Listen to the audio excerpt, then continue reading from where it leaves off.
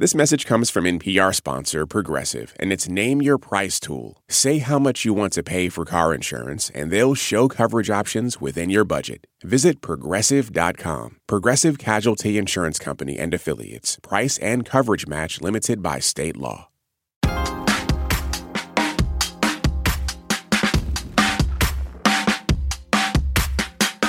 One of history's best-known quotes wasn't spoken on Earth. It's one small step for man, one giant leap for mankind. Neil Armstrong's monumental trip to the moon in 1969 had everyone looking to the skies and even inspired some to follow in his footsteps as astronauts. I'm Jen White. You're listening to the 1A podcast, where we get to the heart of the story. For this installment of our Ask A series, we're joined by two former NASA astronauts. They'll talk about their experience in space and, of course, answer your questions right after this. Stay with us.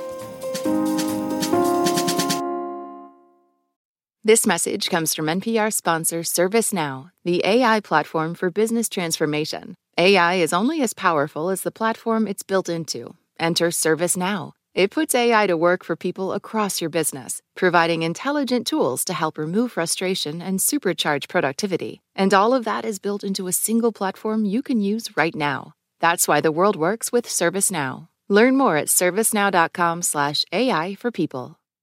This message comes from NPR sponsor Carvana. With thousands of options under $20,000, plus customizable financing terms and down payments as low as $0 down, it's easy to find a car that fits your lifestyle. Visit Carvana.com or download the app today. Terms and conditions may apply. Summer is for going to the movie theater because it's too hot to stay home. It's for driving with the windows down, listening to your favorite music. It's for stretching out while you're on vacation to gobble up a TV show. For a guide to some of the TV, movies, and music we are most excited about this summer, listen to the Pop Culture Happy Hour podcast from NPR. I'm Rachel Martin. You probably know how interview podcasts with famous people usually go. There's a host, a guest, and a light Q&A. But on Wildcard, we have ripped up the typical script. It's a new podcast from NPR where I invite actors, artists, and comedians to play a game using a special deck of cards to talk about some of life's biggest questions. Listen to Wildcard wherever you get your podcasts, only from NPR. The day's top headlines, local stories from your community, your next podcast binge listen. You can have it all in one place, your pocket. Download the NPR app today.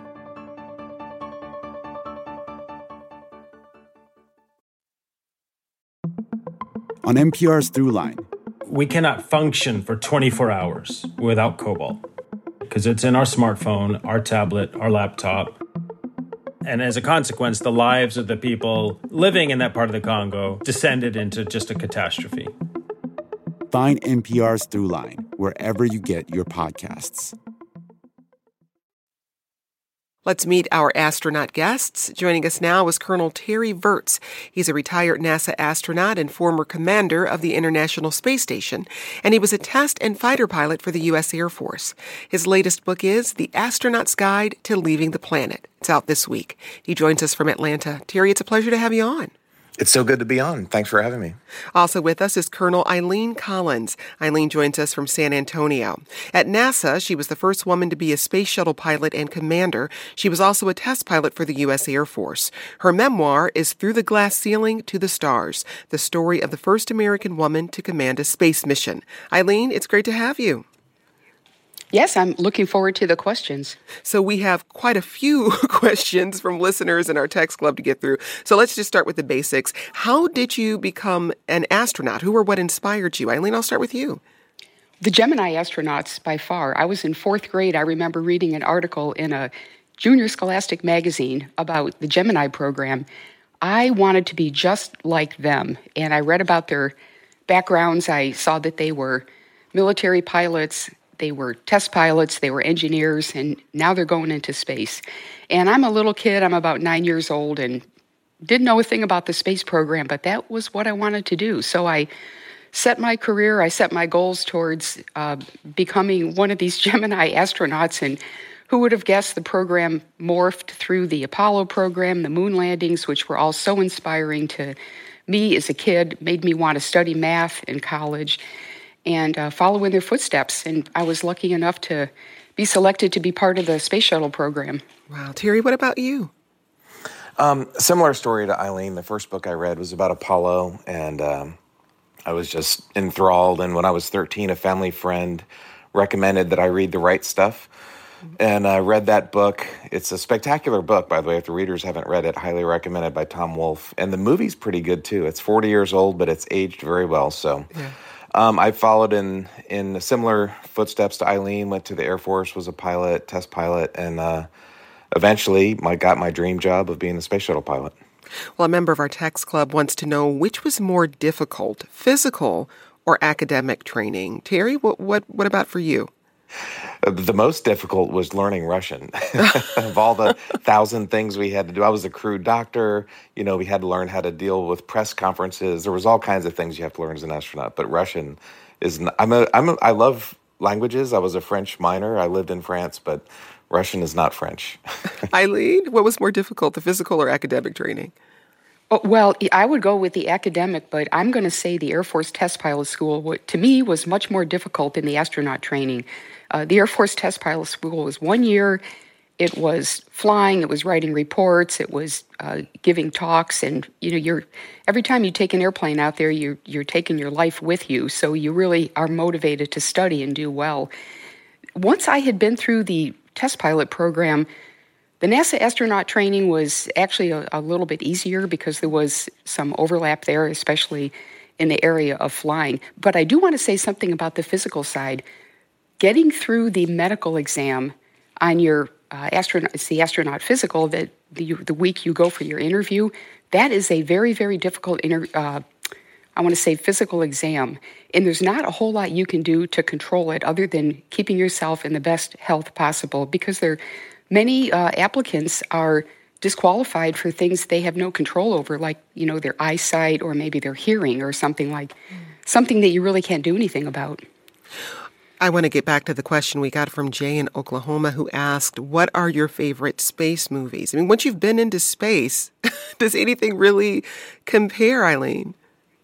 Well, Apollo 13 is definitely my favorite movie, and we got a chance to meet the actors when they came in. It was actually quite an educational thing for me, because I learned more about the Apollo 13 mission as I was kind of following around the actors and the script. And Ron Howard did that movie, and he did a really excellent job on it. So there's many, many space movies. I recommend all of them, but you got to keep in mind that a lot of that stuff is not really possible that happens in those movies, but they're entertaining, they're fun, and I think that the kids should watch them because they're really inspirational. Terry, favorite space movie? I've got a few. I love Apollo 13. I love Interstellar because it's a father-daughter film. There's a movie called Apollo 11. It was a CNN documentary, and when I saw that in a theater a few years ago, my heart was actually beating faster than it was when I actually launched into space. I helped make a movie called A Beautiful Planet that was an IMAX movie, and it's the best way to experience a space mission in an IMAX format. But I've got a few. Right Stuff is great. I could go on. I just want to mention we did an interview with Captain Jim Lovell, commander of the Apollo 13th mission, and you can find that conversation at the1a.org. Now, I understand, Terry, that you are a Star Trek fan? I've had so many unexpected tie-ins with Star Trek. I was out in Hollywood in 2005 when they were filming the final episode of Star Trek Enterprise, and I had a cameo on that. And it was funny for about a decade. If you Googled my name, the only thing you found was that I was on Star Trek for like 3 seconds with no speaking role. I'm so jealous. Yeah, I was also in space when, when Leonard Nimoy passed away, Mr. Spock. And so I did a Vulcan salute tribute on Twitter that got like millions of hits. And it wasn't because of me. No one knows it was me, but just the love that people have for Star Trek and that character Spock. So, and there's a bunch of other kind of strange coincidences that it's inspirational. I'm sure Eileen has a similar story. When we were kids, Star Trek or Star Wars, those are they spark your imagination. Yeah. Well, I want to go to this message we got from our text club. I've always wondered what astronauts' thoughts were the first time that they looked back and saw Big Blue Earth for the first time. Eileen, what was that like? My first thought was, the Earth is round. And, people laugh at that, but if I think about my career, all the flying I've done since age 20, I'd look out the front of an airplane and you see a flat horizon. Mm-hmm.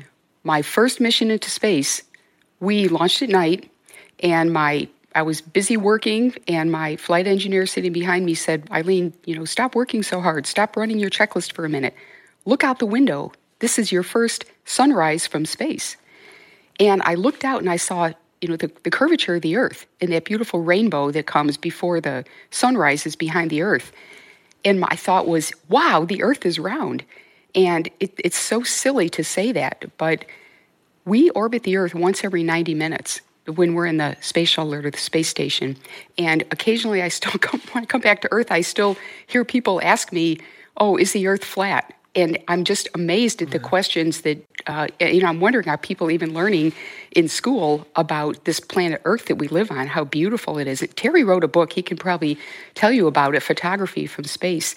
The views of the Earth are just incredibly stunning. It just takes the breath, the first time you see it, it just takes the breath out of your lungs, the gorgeous blue and white planet that we see below. Terry, I'd love to hear about your experience seeing Earth for the first time. Mm-hmm. My first launch was at night, and the shuttle does a rolled a heads-up maneuver, and it rolled so that I could look out the window for about 3 seconds, and I saw the East Coast at night, and my first thought was, there's I-95, because I grew up on the East Coast, and I was not, Eileen didn't warn me that you could see I-95 at night before I flew. But then a few minutes later, we were going over the North Atlantic into that sunrise that Eileen just described, and there's blue. There's a lot of blue that you see before the sun rises. And I remember thinking, man, I've never seen that shade of blue before. It really shocked me. I didn't expect to see a different color, but it's beautiful. Like Eileen said, I could talk for hours, and I do when I give my speeches about just how gorgeous it is. But that was my first thought. I've never seen that shade of blue before. We got this question from a member of our text club about feeling in space. I'm a massage therapist and can't help but wonder, how does human touch feel without gravity and weight? What does a hug in space feel like? Eileen, I'll come to you first. Well, I'm going to say for me, now you might get different answers from different astronauts because the human body, between people is different. But in general, for me, touching, just the nerves in my hands felt the same. But I'm going to tell you something you may not have heard before. What was different for me was when I came back to Earth. Now, I had only spent 9 days in space on my first flight, but I come back to Earth. I'm in my house. I go to bed, as usual. When I woke up the next morning, I had lost all feeling in every part of my body. I could not feel a bed I was sleeping in. Apparently, my nerve endings had gone numb from just 9 days in space. And I started moving around. It took maybe about 5 minutes for me to get my feeling back. And I had never heard this before, so I went and asked the flight surgeon, hey, I lost all the feeling in my skin the morning after I came back to Earth. And he said, oh, yeah, that happens to some people. It was not a big deal at all, but it was a total surprise to me. How did they explain that phenomena? Well, I think because I hadn't really used that feeling, I hadn't been walking. I was touching things. Obviously you're touching switches, circuit breakers, checklists. Your meals. You're touching things, but I wasn't really, touching things with my arms and legs. And I think maybe if you don't use it, you lose it. But that's not a very medical explanation. I'm sure that maybe NASA researchers could say something more about that. Terry, what about for you? Did touch feel different for you in space or when you came back home? It's amazing to hear Eileen's story because mine is so similar. I was in space for a few days and I was a rookie. One of my experienced crewmates said, hey, Terry, tap your foot on the ground. So I held myself, and we don't wear shoes in space, just socks. And I tapped my foot on this metal plate, and the most intense, painful electric shock went through my body. It was like I just stepped on an electric train line or something, and I was like, what the heck is that? And I had never heard it, just like Eileen. No one had ever told me about this. And so I had this issue with electric shock shooting through my body when I went back on my second flight, just lifting weights, like in your chest muscles. If you're doing a bench press, it felt like electric shock. And so I asked one of the doctors, I said, I've been here for a decade. I've never heard any experienced astronaut say anything. And he said, yeah, some people experience it, just like Eileen said. And apparently your nerve endings, you stretch and you grow in space. So apparently for some people, their nerves grow at a different rate than the rest of their body, and that causes this problem. Luckily, mine went away. Although I will say that my first shower after 200 days in space was about 12 hours after I landed, and it was super painful. Wow. Like Eileen said, she lost her feeling, but mine, because you don't shower in space, you just use a wet towel. And so for the first time that I had hot water jets, like it was like, needles going into my skin. So coming back to Earth, the shower took a few days before showering was okay. But it's so interesting that we both had different experiences, and we never heard about each other because I guess astronauts don't talk about that stuff. We got this question from Zach, who wants to know, do you think our furry friends will ever accompany astronauts in space? Eileen? Wow. I love that question. I remember in the early days, well, my answer is yes, I think it will be tried. One of the problems would be the litter box, or, how you would, handle, I want to say, basic bodily functions of your furry friend. Back in the early days of the shuttle, hamsters were flown in what we had a space lab in the back with a long tunnel. And the astronauts kept telling the researchers, those cages are not going to work. It was a cage like you would have back on Earth. Well, the commander tells this funny story. He was sitting up in the flight deck, which is quite a distance from the cages back in the space hab, and he saw one of the animal's pellets come floating by his seat while he was in the commander's seat. So I would say there would be some technical issues that would need to be, worked out before you flew any kind of animal in space. We flew 4 large rats on my first mission, and they survived. They came back fine, but their cage was a mess. So there's a lot of technical issues, I say, that would need to be worked out. How long does it take for you to readjust to gravity, Terry? I mean, how do you readjust to gravity? Mm-hmm. That's actually one of the questions I answer in this new kids book I have that just came out, The Astronaut's Guide. It took me, after the shuttle flight, 2 weeks was a lot quicker than after my 200-day mission. But my first day was extremely painful. I was able to walk around. I was able to sit up and stand up. It was just painful. Like felt very, very dizzy. And then my second day was a little bit better. A few days later, I did a strength test, and I was basically at 90%. I did 20 pull-ups. I was in pretty good shape because of all the exercise I had done. And a week after I landed, we do this balance test. You get a score. They put you in a box and they shake it and they see how long it takes you to recover your balance. And my score a week after landing, after 7 months in weightlessness, was better than it was before I landed or before I launched, which really shocked me. I still can't believe that, but for some reason, I just recovered really quickly. Some folks, like 2 months after landing, they're still not driving because they don't feel quite right. So I think it just depends on the person. And are there permanent changes to your body, Eileen, especially if you've been in space for an extended period of time? Yeah, the science has shown that. There are permanent changes. I would say the 2 come to mind immediately. One is the bone loss. I remember one of the early Americans that went to the mirror had 11% bone loss in the ankles. And I'm not sure if that particular astronaut got maybe about half of that back in the next couple of years. So bone loss initially was a real problem. They're figuring out how to prevent that because the astronauts are coming back today with much, much less bone loss.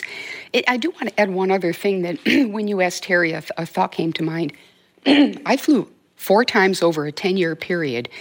And I'm going to say the older you get, the older a body gets, the easier it is to go up into space because of the zero gravity. It's pretty easy to live in zero gravity, but the harder it is to come back. Let's hear more about that after the break, Eileen. We're answering your questions about space travel and being an astronaut. We'll be back with more from you and our guests in just a moment. Listen to Embedded for moments that stay with you. I could smell the smoke. I could smell the dust. Voices that resonate.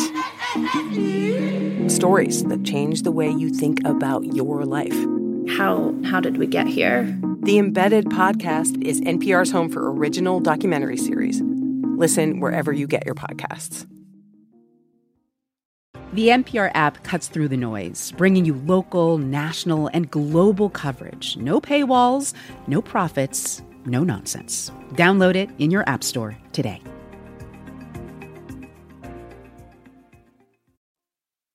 Moms know the ups and downs of life. It's what makes them great subjects for books. This is one of the things that fiction can do, right? It can give us a window into the battles that each person is waging or facing, but it doesn't mean that we condone her actions. This week on NPR's Book of the Day podcast, we are discussing books centering mothers. So call your mom, then tune into the Book of the Day podcast from NPR.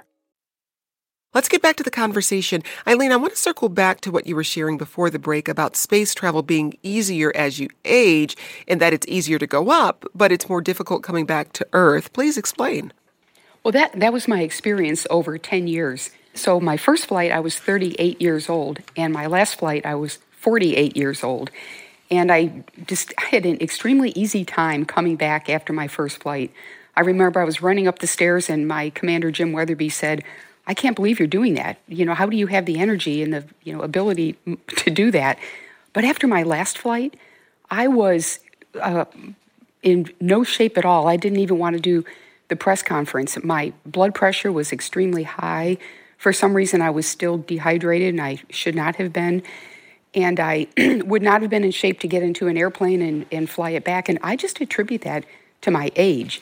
And, 48 does not really seem that old to me right now. I think I was in fantastic shape back here on Earth. But, the body, it's going to do what it does. I exercised in space, but it still didn't help that much. Well, we're getting questions from our text club and via email. And some people want to know about the benefits of space travel when, quote, we have so many problems here on Earth that need to be addressed. Why should this be a priority? Thierry, what do you think? Well, this is the age-old question, and we certainly do have problems on Earth that we need to address. But the one thing, there's several things that space travel give us. I think the most important is hope and inspiration. America's always been a frontier nation, and if we can lead the world, that would be it's much better to be that leader than not, if that makes sense. And I think that they said that my shuttle missions were about $1 billion. And I noticed that when I launched, they did not, we did not launch $1 billion bills off into the universe, right? All that money was spent here on Earth. So there's a lot of practical reinvestment that happens. The money is not all, it's just thrown down a drain, in other words. Eileen, what about you? What do you think? Well, I agree with everything Terry says wholeheartedly. Countries that are strong and remain strong nations are nations that explore and go out, find new resources, find new places, and are able to grow their technology that way. So I would say exploration, the return on investment we get from that.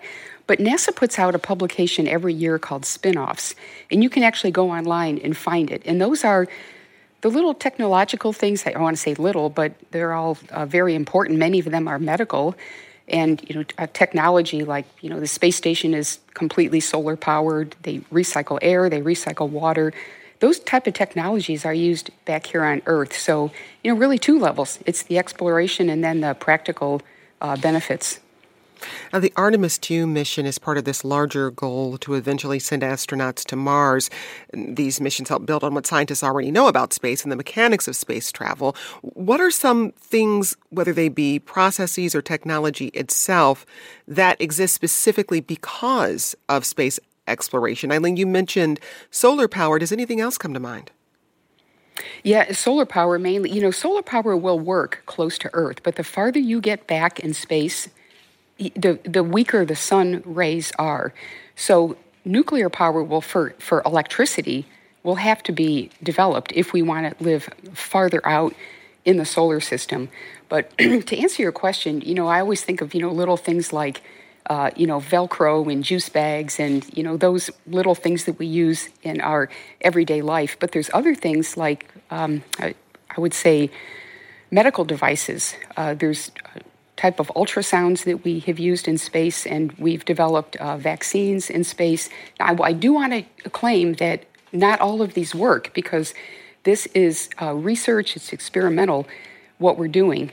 Protein crystal growth is a good example, where you can grow protein crystals in a zero-gravity environment and get very pure, I want to say not affected or distorted by Earth's gravity. And then the researchers can use these protein crystals to test medicine.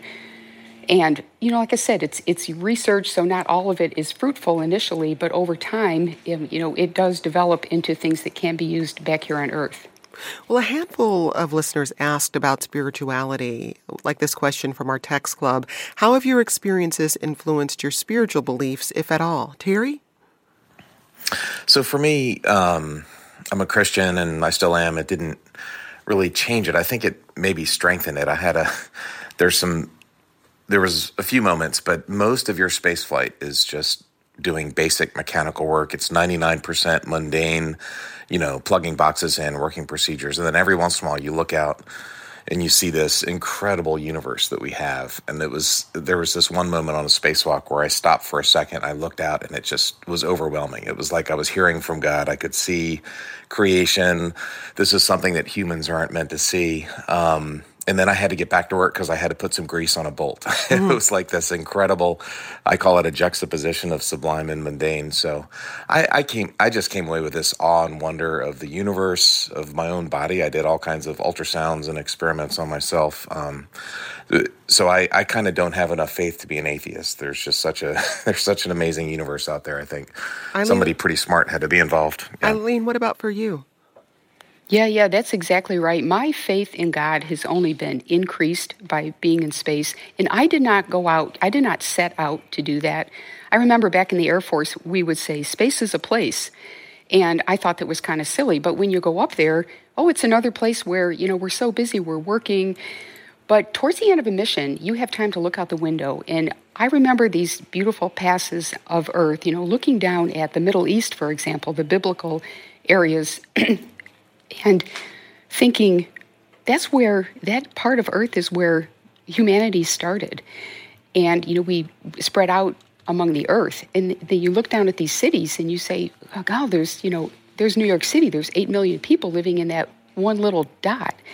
And you can see that the Earth's atmosphere is very, very thin. And you can see that at sunrise and sunset, that tiny little layer of air that's keeping us all alive. And then when you look in the other direction, you just see black. And you know that at this point, we have not found any other planets that can support life.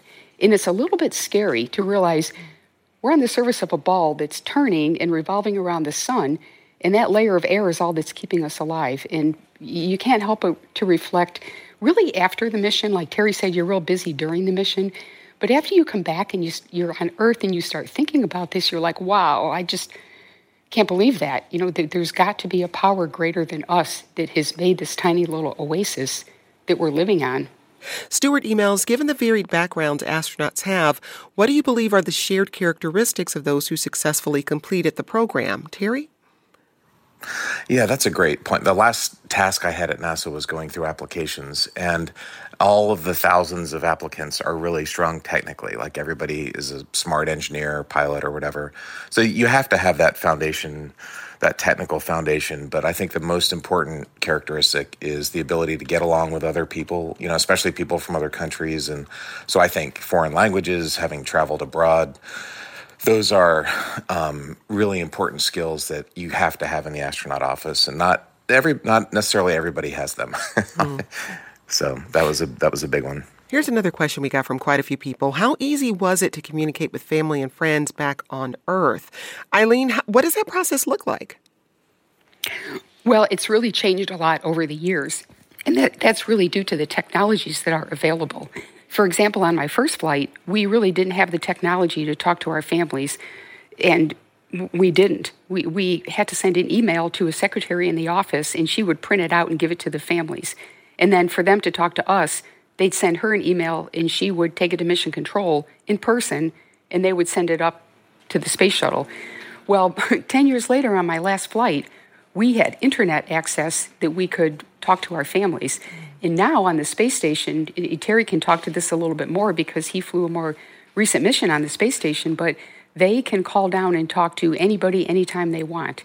You can't call them because that's all, what goes up is all controlled by Mission Control, but they can call down whether it's voice only or they can get a video also, and they have much better access, and that I think is very, very important for your, I want to say the human side, your psychological side. Yeah, Terry, I'd love to hear you talk about that communication piece with your family and friends. Yeah, it was important because on a long duration mission, and I had kids and a family back home, and so NASA would set up a weekly kind of Skype or Zoom on the weekends that you could see them. Although it required special equipment, it wasn't just like clicking a button on your phone. And then, like Eileen said, we have a voice over IP phone, so it's like WhatsApp audio or FaceTime audio. And as long as you have a connection with the satellite, you can call anybody for free, and they can't call you. It's the world's best phone. And it cuts off automatically. So as you go around the Earth and you drop connection with the satellite, you'll just be talking, and all of a sudden, clip, and you're done. So you can't have super long conversations with mom, which is good. You can call her, "Hey, Mom, I'm doing great," and then it's over. So you're able to communicate. Now email is available. They don't have like texting, like instantaneous texting, but you can do email. So it's much better than what it was in the past, which is important for the crew's mental health. Oh, someone left a message on our app, 1A Vox Pop. They say, I grew up in Elmira, New York, the same place that Eileen Collins is from. She is an absolute inspiration to be a little girl from the same hometown, learning that you can come from a humble place and go to community college and literally end up in the stars.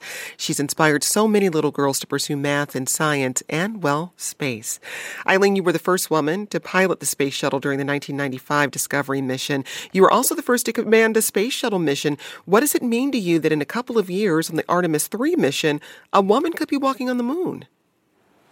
Well, yeah, first of all, I love my little hometown. I love the people there. Hello, everyone. But it means a lot to me to see that women have come this far.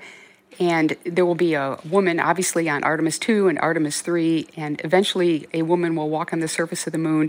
That's just a natural extension of human exploration. And the world's a little bit different today. Back when I first joined the Air Force, women were just starting to fly in the military. I was actually in a test program that, tested can women fly military aircraft. That was back in 1978. And look how far we've come. Now we have, women flying every aircraft in the military, and they have proved themselves to be, just highly competent pilots in the airline industry.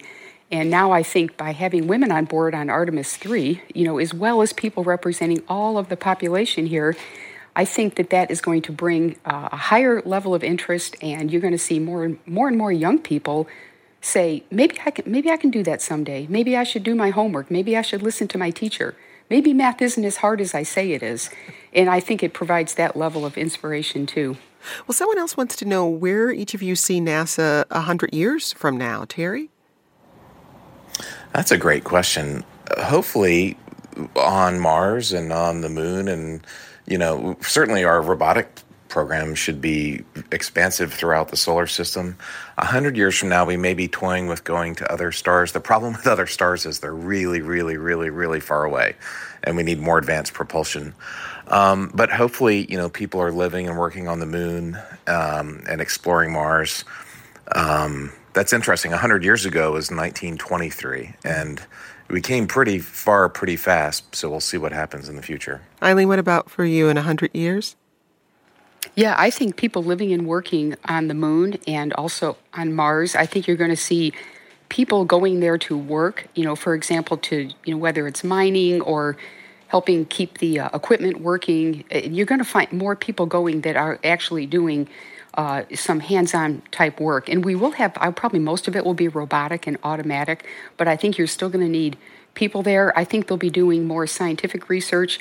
I don't think, maybe people will go on vacation. I think that will be something that many people will want to do, and it won't just be the ultra-rich. I think over time, as we fly more, it'll be safer, the cost will come down, and more people will be able to fly.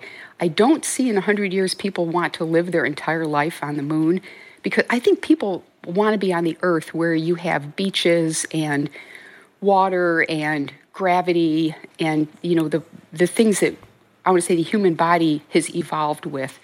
So I think people will still want to be on Earth, but they'll visit the moon and they'll be visiting Mars. And as Terry said about transportation farther away than Mars, I try to get young people inspired. One of you could invent a mode of transportation that will get us going faster out of our solar system, because maybe there is another planet like Earth. And if we find it, we're going to want to go there. Well, we will leave the conversation there. That's Eileen Collins. She's a former NASA astronaut. Her memoir is Through the Glass Ceiling to the Stars, the story of the first American woman to command a space mission. Also with us today, Terry Virts. He's a former NASA astronaut. His latest book out this week is The Astronaut's Guide to Leaving the Planet. Eileen, Terry, thank you for your time and for fielding our listeners' questions. And if you have an idea for our Ask a series, you want to hear from a group of experts about the work they do, you can always shoot us an email at 1a@wamu.org or follow us on Instagram at The 1A Show. Today's show was produced by Barb Anguiano and Avery Jessa Chapnick, edited by Matthew Simonson. This program comes to you from WAMU, part of American University in Washington, distributed by NPR. I'm Jen White. Thanks for listening. We'll talk more soon. This is 1A.